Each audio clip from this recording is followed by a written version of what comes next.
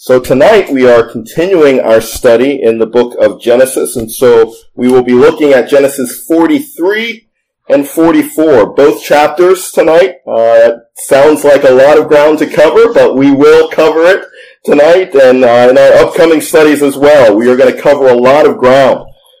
But it is quite interesting that 2 Sundays ago, we began the Resolving Everyday Conflict series in Sunday school.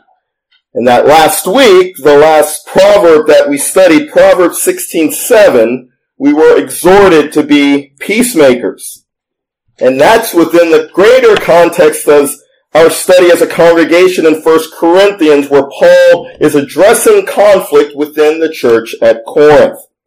And tonight, as we return to our Genesis study, we will study a narrative that very practically displays heart transformation and preparation for reconciliation. We would certainly agree that conflict is one of the major themes in this last and 10th narrative of Genesis that began in Genesis 37:2, where we read, "These are the generations of Jacob." And one could say that conflict has been consistently seen throughout all of the previous 9 narratives of Genesis as well, even going back to the very beginning of Genesis. But despite the conflict seen throughout Genesis, we know that God has a good, grand purpose that He will accomplish through not only those that we've previously studied, but that He is accomplishing and will accomplish through Jacob's family as well. And as grand as God's purpose is, we see throughout Genesis His work in individual hearts and lives, through those through whom He will work, set into motion His plan of redemption, which will impact all mankind. And in tonight's study, we will see God doing the work of reconciling this chosen family by transforming the hearts of individuals in this family. And we will continue to see God use various means to accomplish this purpose. In Genesis 42, we read of Joseph's brothers' first visit to Egypt, and this was prompted by Jacob's ordering them to stop looking at each other and to go to Egypt to buy grain. So they went to Egypt, only 10 of them, because at this point in time, Benjamin has now replaced Joseph as the favorite son, and Jacob, favoring Benjamin, decided that it was too risky of a journey for him to make, that some harm could come to Benjamin. And so he sends the 10 other brothers. And upon their arrival, Joseph recognizes them, but they don't recognize Joseph. At this point in time, we are in the midst of the 7 years of famine after Joseph has implemented his plan of collecting grain during the 7 years of plenty. And upon his meeting his brothers, he speaks harshly to them. He accuses them of being spies. And when the brothers tell Joseph more about their family, particularly that their father and youngest brother are still in Canaan, he then makes Benjamin's appearance before him the requirement for their release and the proof that they are honest men. While at first he said that only one of the brothers would return, he then relents after he takes them out of custody for 3 days and allows 9 brothers to return. And there we saw Joseph's mercy shown to his family because the 9 brothers could carry much more grain back to Canaan than just one. And who was chosen but Simeon, the second-born son of Leah, and he was kept behind so that the second-born son of Rachel might be brought before him. They're allowed to return home, and they believe that they've rightfully purchased this grain. Their belief was proven wrong at a resting point where one of the brothers discovers in his bag of grain that his money sack is in the bag. So their hearts sink, but they continue the journey back to Canaan. Well, their hearts sink further as all of the other brothers discover that their money sacks have been placed in the grain bags that they have. And so as they return home to Jacob without Simeon, and with this grim discovery of money in their sacks, which would make them look like thieves on top of the accusation that they are spies, we last read of Jacob's refusal to send Benjamin back to Egypt. And that's where we left off and 42. You see Reuben stepping forward and saying that he's willing to guarantee Benjamin's well-being if he were allowed to make the journey to Egypt, and he offers up his 2 sons. He says, if we don't return safely with Benjamin, you can kill my 2 sons.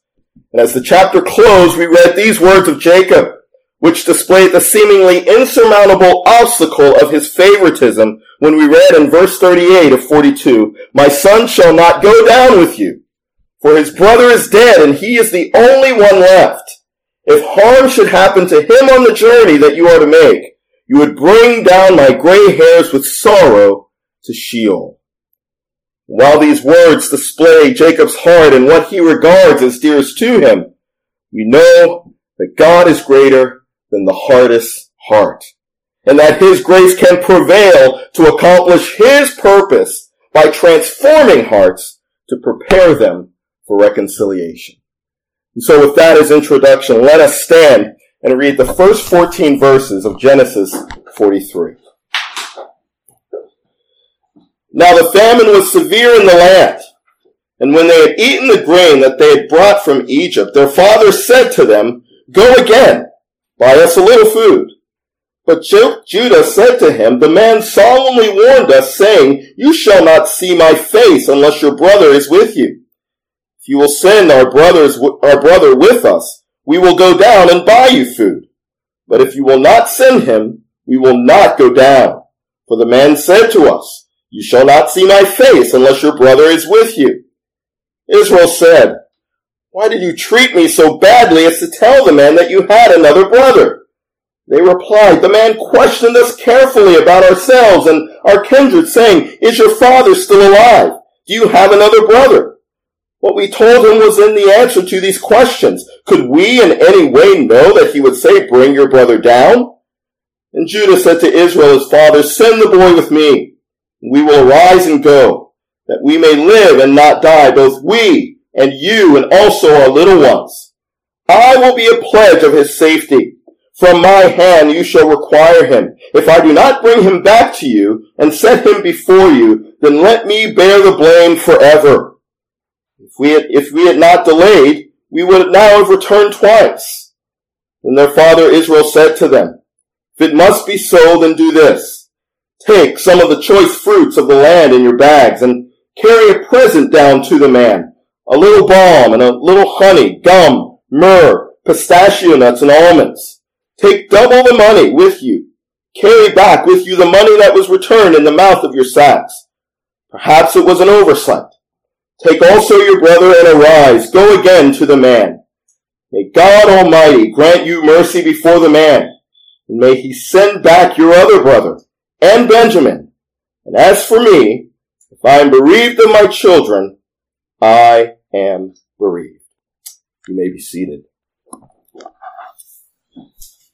Tonight's study, we will see heart transformation provoked by desperation.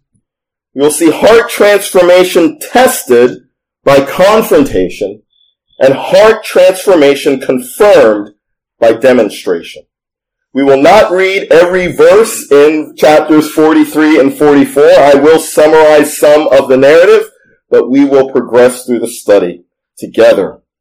So verses 1 and 2 tell us that the severe famine continued in the land, and just as would be expected, the grain that the brothers brought back from Egypt eventually would run out.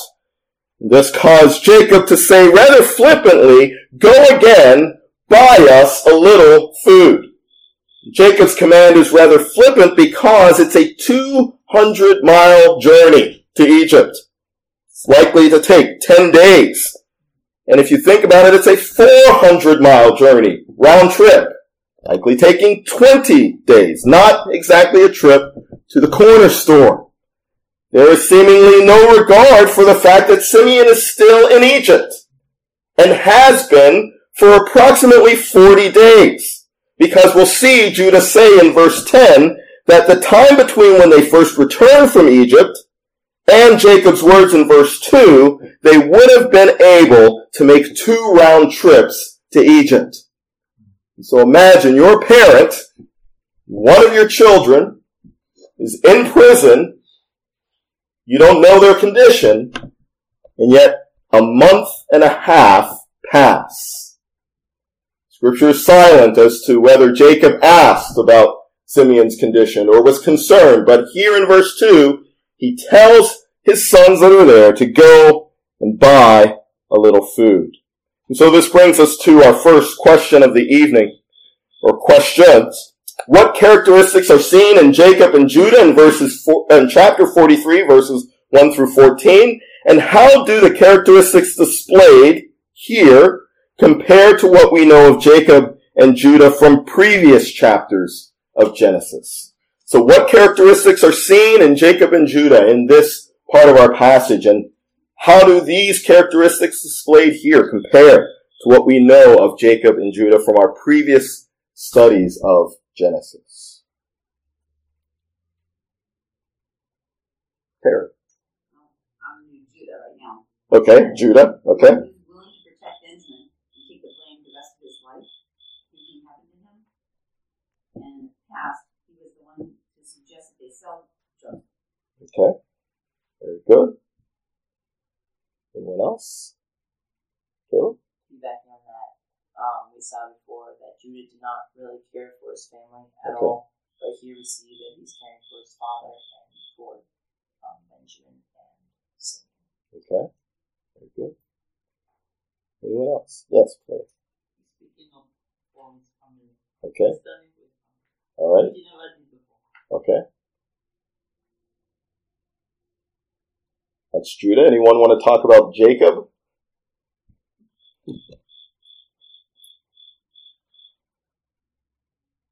Yes, Lillian. When he sent Joseph off to his brothers before, he may have easily known about their conflicts, but he still just sent it out to his brothers, but this time he's caring about Benjamin. Okay. And would you say he's caring about Benjamin, or is there something else at work? He's more protective of Benjamin. So we see Jacob's favoritism continuing. You see that he has no concern for Simeon, as we talked about before. In fact, even in verse 14, he doesn't even name him. He says, perhaps your other brother and Benjamin will return. We see favoritism still at play in Jacob's life, or as a characteristic of Jacob's life.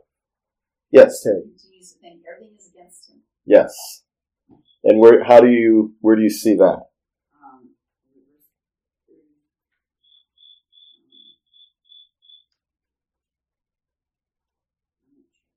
How about I help you? How about verse 6? Why do you treat me so badly?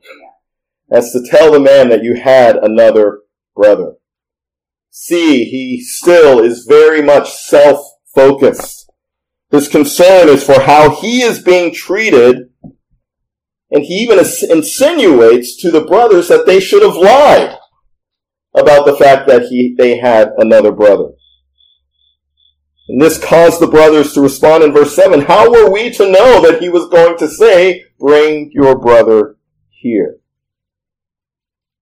What else about Jacob do we see here? Yes, Lee. He's still trying to manipulate the situation with extra gifts. Yes. The difference is him saying, may God Almighty grant you mercy. Yes. It's still Very good. The first one. We see Jacob relying upon his old ways. He was reconciling with Esau. What did he do? Sent all this stuff first, as if that was going to assuage Esau. And so he sends these gifts to assuage the man. Verses 11 and 12, take some of the choice fruits of the land in your bags and carry a present down to the man, a little balm and a little honey, gum, myrrh, pistachio nuts, and almonds. Take double the money with you. Carry back with you the money that was returned in the mouth of your sack. So we see favoritism, we see selfishness, we see a reliance on his old ways. But also noted are some changes. Note that he is called Israel. He's not called Jacob anymore. What's significant about the name Israel? Yes. It's the name that God gave him. Yes. It is the name that God gave him after he wrestled with God. The name which displayed the change in his character, which was the result of the work that God was going to do. We see here that he previously would not let Benjamin go with the brothers, but now is persuaded by Judah to let him go. We see God overriding his hardness or his being set in his ways.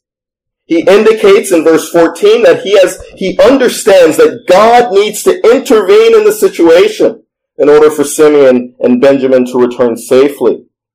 And instead of trying to engineer the outcome he desires, he indicates resignation to God's will.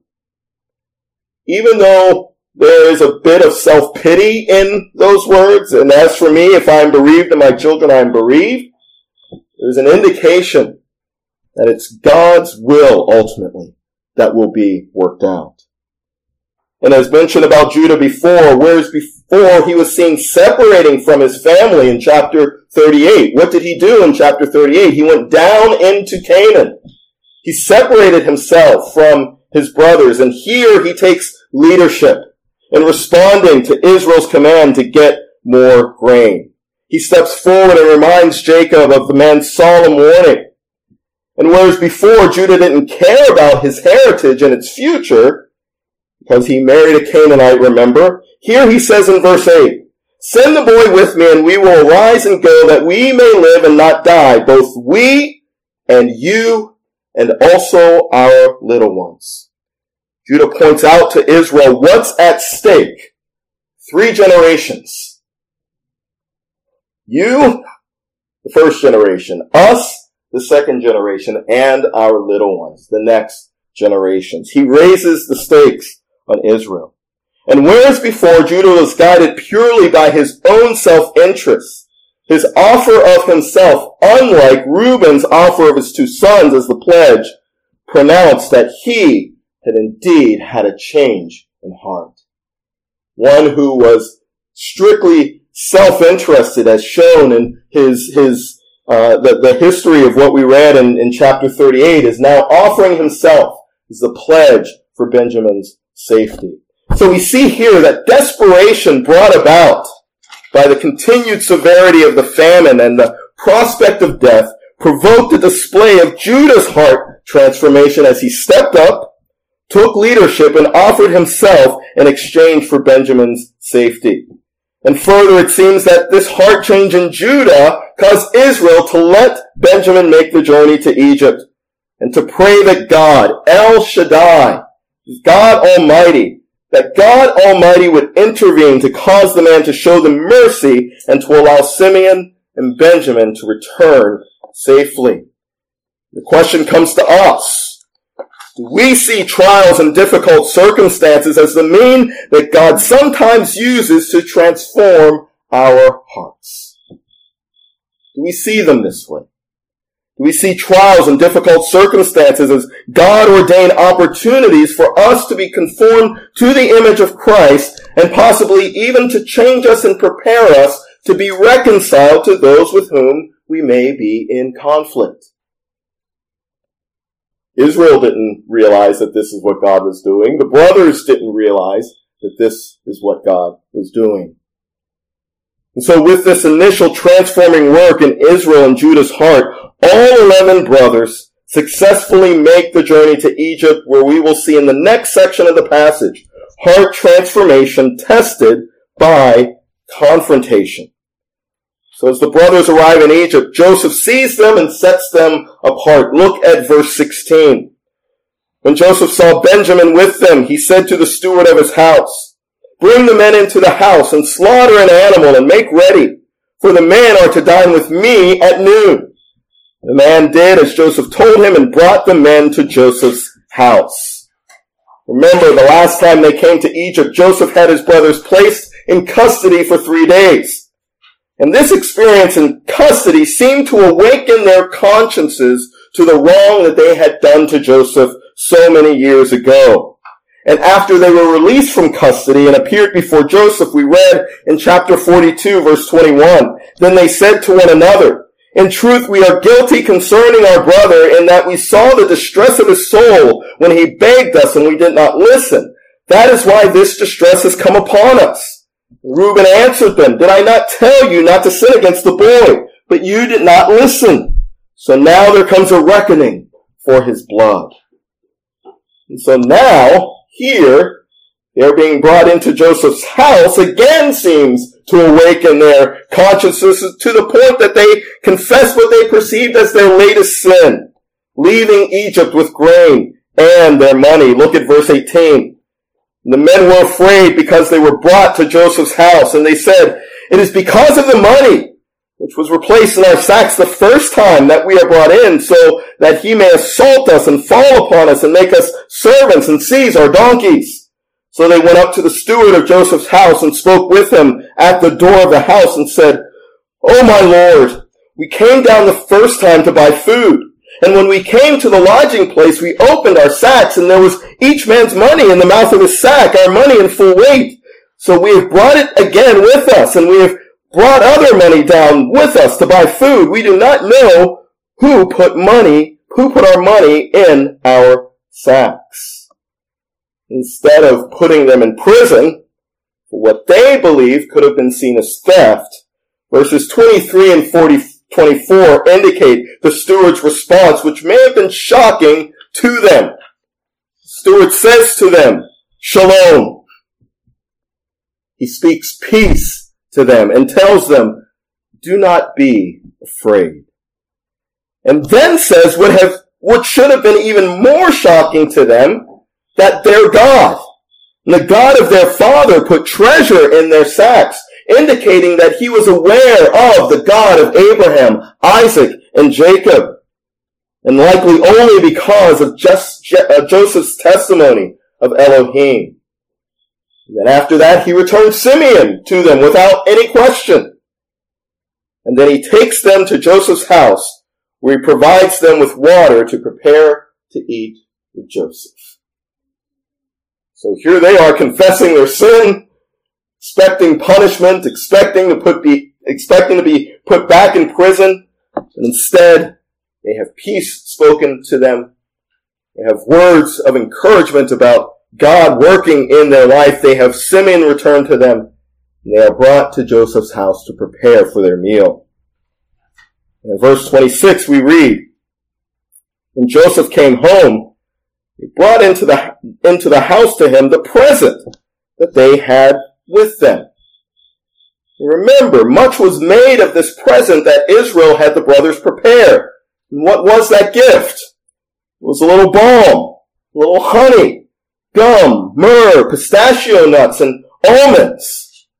And as Joseph looked at these, they might have brought back memories for him, as these were the very goods that the Ishmaelite traders brought with them as they brought Joseph down to Egypt. We've come full circle. What they have brought to him, thinking that they are bringing a good gift, is once again a reminder to Joseph of the wrong that they have done. In verse 26, as all 11 brothers bowed down to the ground, Joseph's first dream is fulfilled. Remember, the dream was only partially fulfilled before, because all 11 brothers were not there. But now all 11 are there. We remember Joseph's telling of his first dream. Joseph asks about their father. He speaks grace to Benjamin and leaves the room to weep because he's overcome with emotion. In verse 31 we read, then he washed his face and came out. And controlling himself, he said, serve the food. They served him by himself, and them by themselves, and the Egyptians who ate with them by themselves, because the Egyptians could not eat with the Hebrews, for that is an abomination to the Egyptians. Makes sense that Joseph would have been served separately because of his high position. But in verse 32, we are given a window into God's providence in eventually bringing Israel and his family into Egypt. where the Canaanites were cultures that did not mind assimilation with the people around them, the Egyptians' sense of superiority to other cultures, shown here in their not even being able to eat with others, previewed how the nation of Israel would be preserved as a nation in Egypt. We had already seen Judah assimilating and joining the Canaanites, and the danger ran deep that the other brothers would do so as well. But because the Egyptians saw themselves as better than every other culture in the world and would not associate, their being brought down to Egypt would preserve the chosen people of God and would keep them separate from the culture around them. Verse 33. And they sat before him, firstborn according to his birthright, and the youngest according to his youth. And the men looked at one another in amazement. Portions were taken to them from Joseph's table, but Benjamin's portion was 5 times as much as any of theirs. And they drank and were merry with him. And if their interaction with the steward wasn't shocking enough, they're now stunned by their being seated according to their birth order. These people who do not know them have seated them, all 11 of them, in their exact birth order. The probability of that is in the millions. And as they're all there, we're told that the brothers received portions from Joseph's table. Benjamin received 5 times as much as the others. So imagine the servers are coming through, serving each one of them their portion, and then the last one, the youngest one, gets 5 times as much. Think of what could be going through their mind. So as we read here that finally that they, the other brothers, drank and were merry with him, brings us to our second question. What are the differences between the brothers' first interaction with Joseph and the indication of the second interaction in verses 26 through 34? And what is Joseph testing the brothers for in these verses? So think about the first interaction in comparison to this interaction. And what is Joseph testing the brothers for?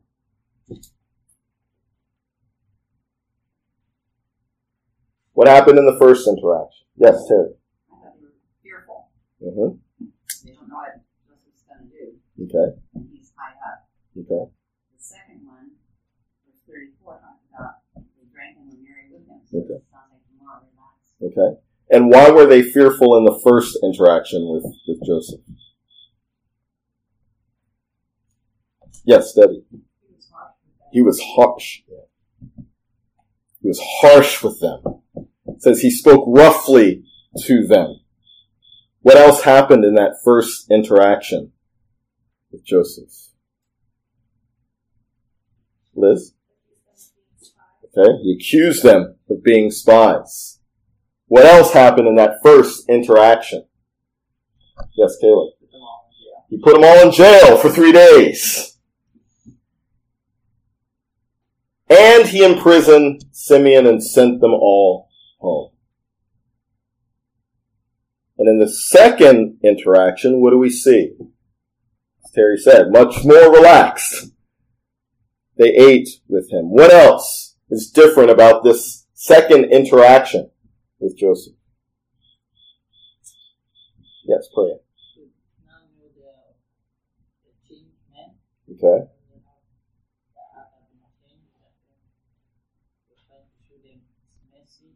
It was his brother Mm-hmm. with them. Okay. So they brought their brother with him, and he's showing them mercy. Caleb? He's speaking loudly with them, and he's also bringing them into his own house right now. Okay? So instead of putting them in jail, he now has them in his own house. He speaks grace to Benjamin. The steward speaks peace to them. There's no accusation of their being spies, and he frees Simeon. In both interactions, Joseph is confronting his brothers' hearts. The first interaction, Joseph confronts them with rough treatment, harsh words, imprisonment. And then here, in this second interaction, Joseph confronts his brothers with kindness. How would they respond to this kindness? And even more so, how would they respond to an in-your-face preferential treatment of Benjamin?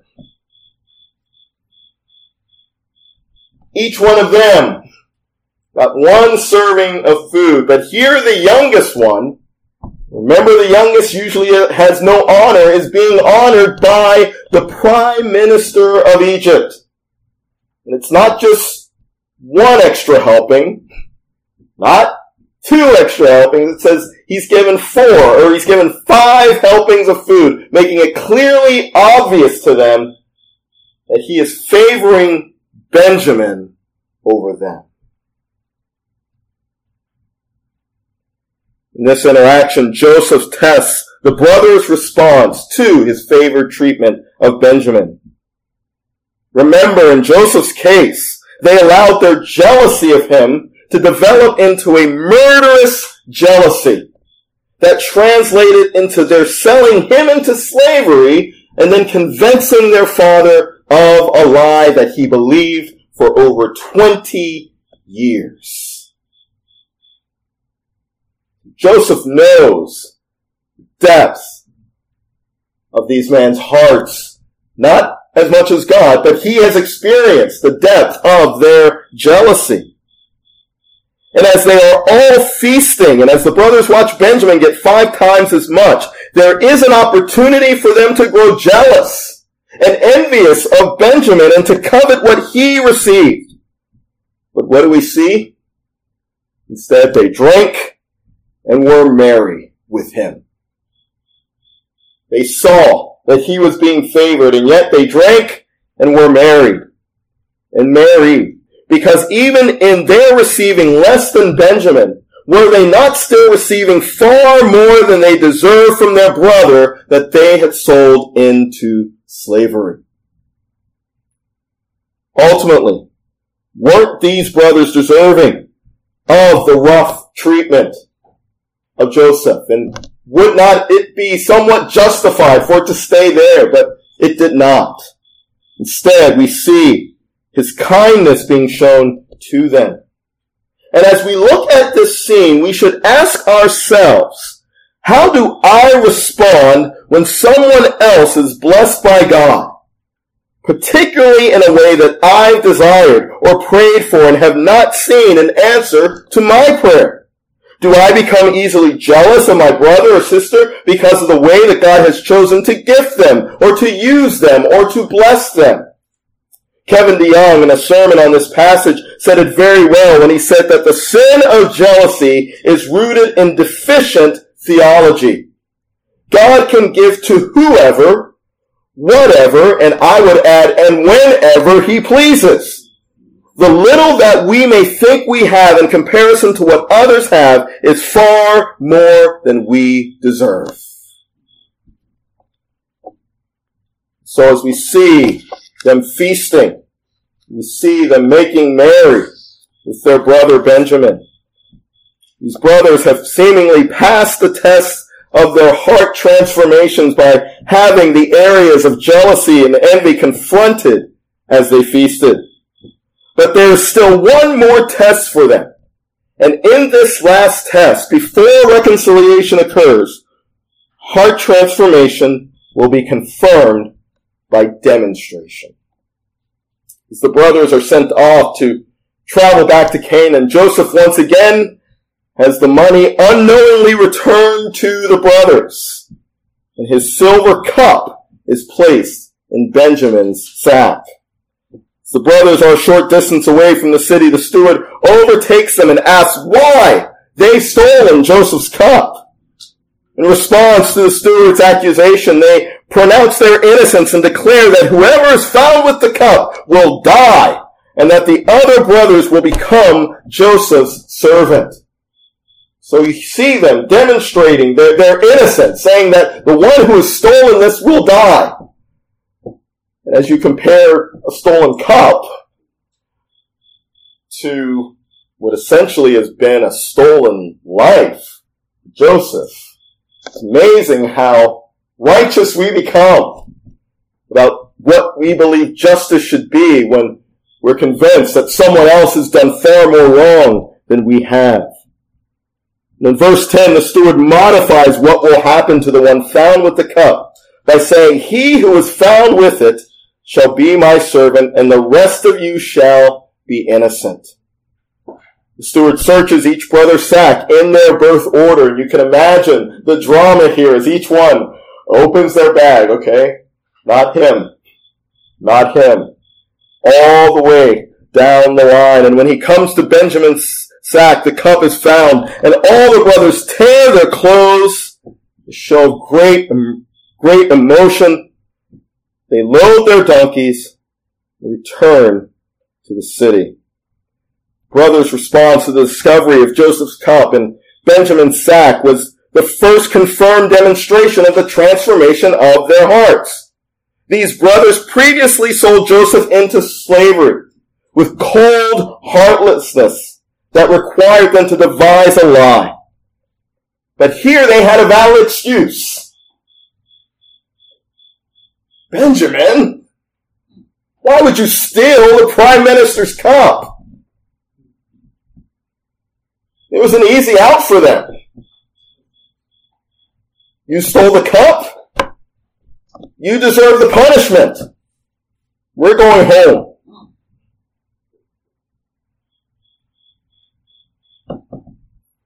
But instead, they don't abandon Benjamin, or even abandon Benjamin and Judah, because remember, it was Judah who stepped forward and said, "I will be a pledge for him."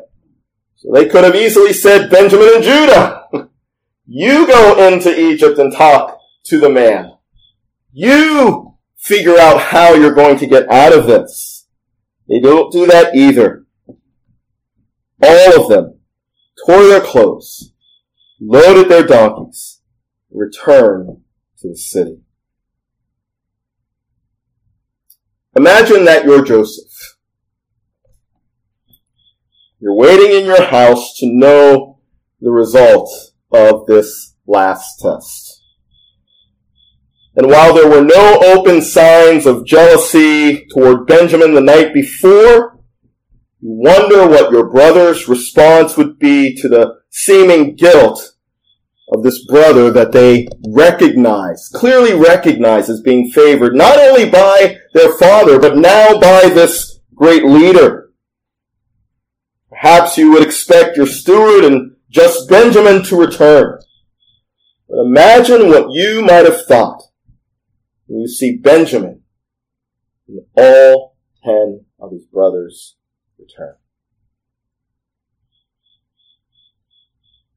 How much more surprising it might be as well to see Judah, who is pronounced first in verse 14, as leading the way into your court. These brothers who were previously marked by division and conflict all appear before you as one. Joseph questions the brothers. As he initially questions them, Judah, who is now the unquestionable leader of the brothers, steps forward to respond to Judah. In Judah's initial response, he indicates in verse 16 that God has found out the guilt of your servants. "Behold, we are my Lord's servants, both we and he also in whose hand the cup has been found, indicating Judah's understanding that what these brothers are experiencing goes far beyond the immediate situation and is connected to the evil that they had done to Joseph previously. After Joseph indicates that only the one who had wrongful possession of the cup would remain as his servant, Judah delivers an impassioned plea starting in verse 18. As I read this, consider our last question of the study. In what ways are Judah's heart transformation demonstrated? Verses 18 through 34. Look at verse 18. "O my Lord, please let your servant speak a word in my Lord's ears, and let not your anger burn against your servant, for you are like Pharaoh himself. My Lord asked his servant, saying, have you a father or a brother? And we said to my Lord, we have a father, an old man, and a young brother, the child of his old age. His brother is dead, and he alone is left of his mother's children, and his father loves him. And you said to your servants, bring him down to me, that I may set my eyes on him. We said to my Lord, the boy cannot leave his father, for if he should leave his father would die. And you said to your servants, unless your youngest brother comes down with you, you shall not see my face again. When we went back to your servant, my father, we told him the words of my Lord. And when our father said, go again, buy us a little food, we said, we cannot go down. If our youngest brother goes with us, then we will go down. For we cannot see the man's face unless our youngest brother is with us. And your servant, my father, said to us, you know that my wife bore me 2 sons. One left me. I said, surely he has been torn to pieces, and I've never seen him since. If you take this one also from me and harm happens to him, you will bring down my gray hairs and evil to Sheol. Now therefore, as soon as I come to your servant, my father, and the boy is not with us, then as his life is bound up in the boy's life, as soon as he sees that the boy is not with us, he will die, and your servants will bring down the gray hairs of your servant, our father, with sorrow to Sheol. For your servant became a pledge of safety for the boy to my father, saying, if I do not bring him back to you, then I shall bear the blame before my father all my life. Now therefore, please let your servant remain instead of the boy as a servant to my Lord, and let the boy go back with his brothers. For how can I go back to my father if the boy is not with me? I fear to see the evil that would find my father. In what ways Judah's heart transformation demonstrated in this address? Caleb. We see great care for his father. Yes.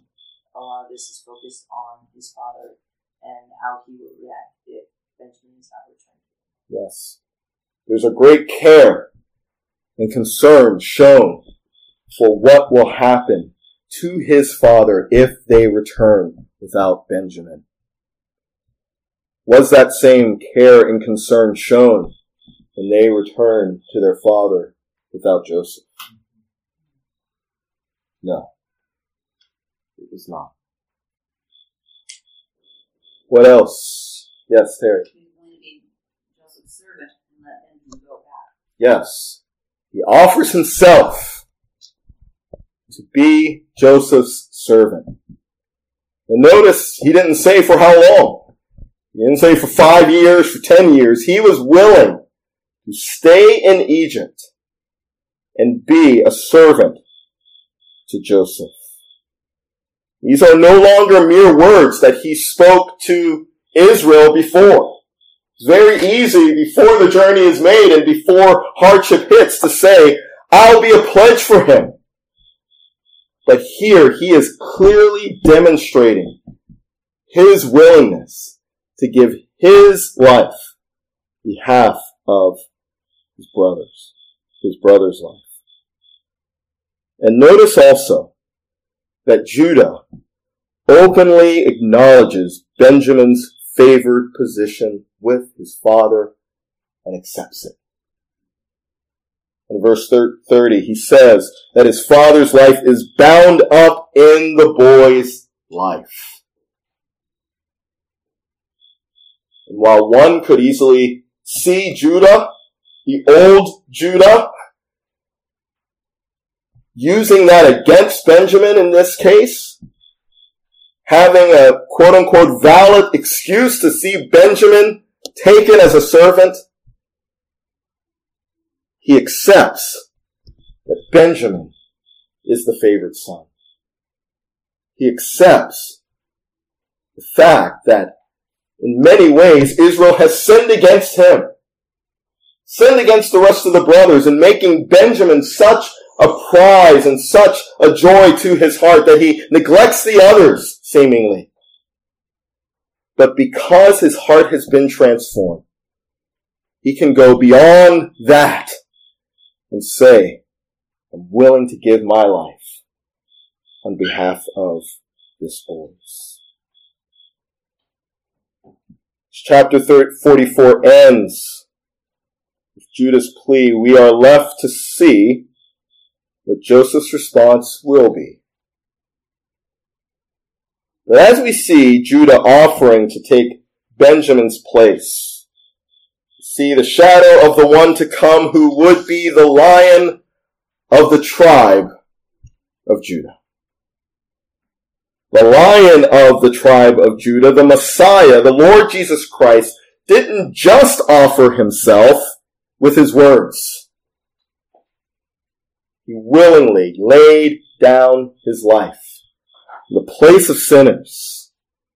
And so Judah pre-shadows Christ in this address. And as we close out this study, we see that Judah and his brothers have indeed changed from men who callously ate their lunch while Joseph pleaded for his life in the pit, and then presented Joseph's bloodied coat to their fathers, to those who have now clearly demonstrated the transformation of heart. And we know that this heart transformation was not simply a result of their wanting to be better people, but instead this transformation was the result of the work of a gracious God.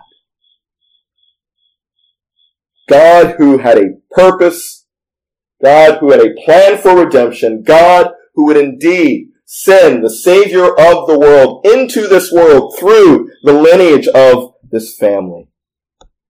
The God of Genesis is the same God who promises to be faithful to complete the transformation of our hearts as well.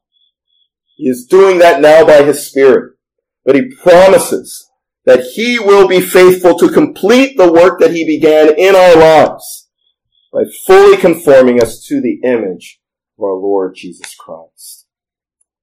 So as application, I have 4 things. 1, we should allow trials and difficult circumstances to do their work. 1 Peter chapter 1 verses 3 through 7 says, Blessed be the God and Father of our Lord Jesus Christ. According to his great mercy, he has caused us to be born again to a living hope through the resurrection of Jesus Christ from the dead, to an inheritance that is imperishable, undefiled, and unfading, kept in heaven for you, who by God's power are being guarded through faith for a salvation ready to be revealed in the last time. In this you rejoice, though now for a little while, if necessary, you have been grieved by various trials, so that the tested genuineness of your faith, more precious than gold that perishes though it is tested by fire, may be found to result in praise and glory and honor at the revelation of Jesus Christ. God uses trials and difficulty to bring about a genuineness, a testing of our faith, so that the result may be praise and glory and honor at the revelation of Jesus Christ. God used trial and difficult circumstance in the life of Jacob's family to bring about praise and glory and honor to his name, to the fulfillment of his purpose. Secondly, we should consider how easily we become jealous or envious of our brothers and sisters and even unbelievers when God blesses them in ways that we may desire to be blessed by God. 1 Timothy 6, verses 6 through 10 say this, "But godliness with contentment is great gain. For we brought nothing into the world, and we cannot take anything out of the world. But if we have food and clothing, with these we will be content. But those who desire to be rich fall into temptation, into a snare, into many senseless and harmful desires that plunge people into ruin and destruction. For the love of money is a root of all kinds of evils. It is through this craving that some have wandered away from the faith and pierced themselves with many pangs." These brothers sat there and looked at how Benjamin was being preferred. They could have easily given in to jealousy and envy. We saw previously that they had given in to jealousy and envy. As we see God blessing others, as we see God gifting others, as we see God using others, we become jealous. Do we look away from what God has blessed us with and what God has told us we should be content with and think that we know better and that we should have what that other person has? Are we satisfied in God? Thirdly, if we are in conflict with someone, we should seek to understand if there are any ways that our hearts should be transformed in preparation for reconciliation. Psalm 139 verses 23 and 24 say, "Search me, O God, and know my heart. Try me and know my thoughts, and see if there be any grievous way in me, and lead me in the way everlasting." We're seeking reconciliation. We should first ask God to examine our hearts. We should not go pointing the finger immediately at the other person. We should be asking God to search us, to change us, because we want to see God glorified in reconciliation with those that we may be in conflict with. And then finally, we should praise God for sending Christ who became sin so that we might become the righteousness of God. 2 Corinthians 5:21. "For our sake he made him to be sin who knew no sin, so that in him we might become the righteousness of God." Christ took our place in suffering the just wrath of God. He did not speak mere words. He clearly demonstrated his great love for the Father's will and his great love for us in laying down his life. We praise God that he was raised on the third day. In his resurrection, we were justified, and that he has sent his Spirit.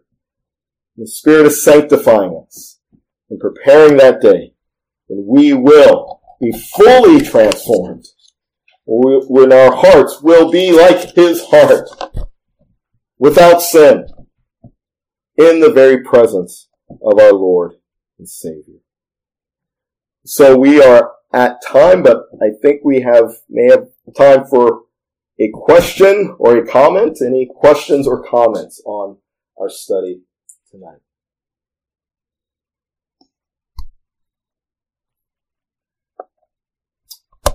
Amen. Well, let us pray. Our God and Father, we thank you for your word. We thank you that in your word we see the work that you do in the hearts and lives of your people. Lord, as we have studied this word, I pray that you would convict us of any sin of jealousy or envy in our hearts. Lord, convict us of those times when we have desired or coveted what others have. And Lord, help us by your Spirit to be content with the great grace that you have shown us in blessing us with what we do have. Lord, for every good and perfect gift comes from you. And Lord, we also pray that you would give us the grace to be reconciled to those with whom we may be in conflict.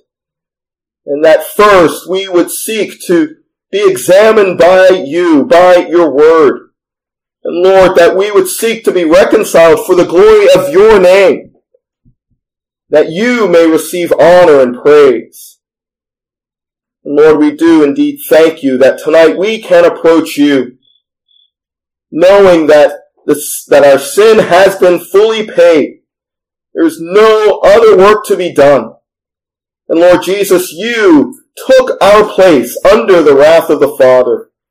And because you fulfilled all of the law, both in doing what was required of it and in suffering as one who broke all of it, Lord, we know that you are the fulfillment of the law.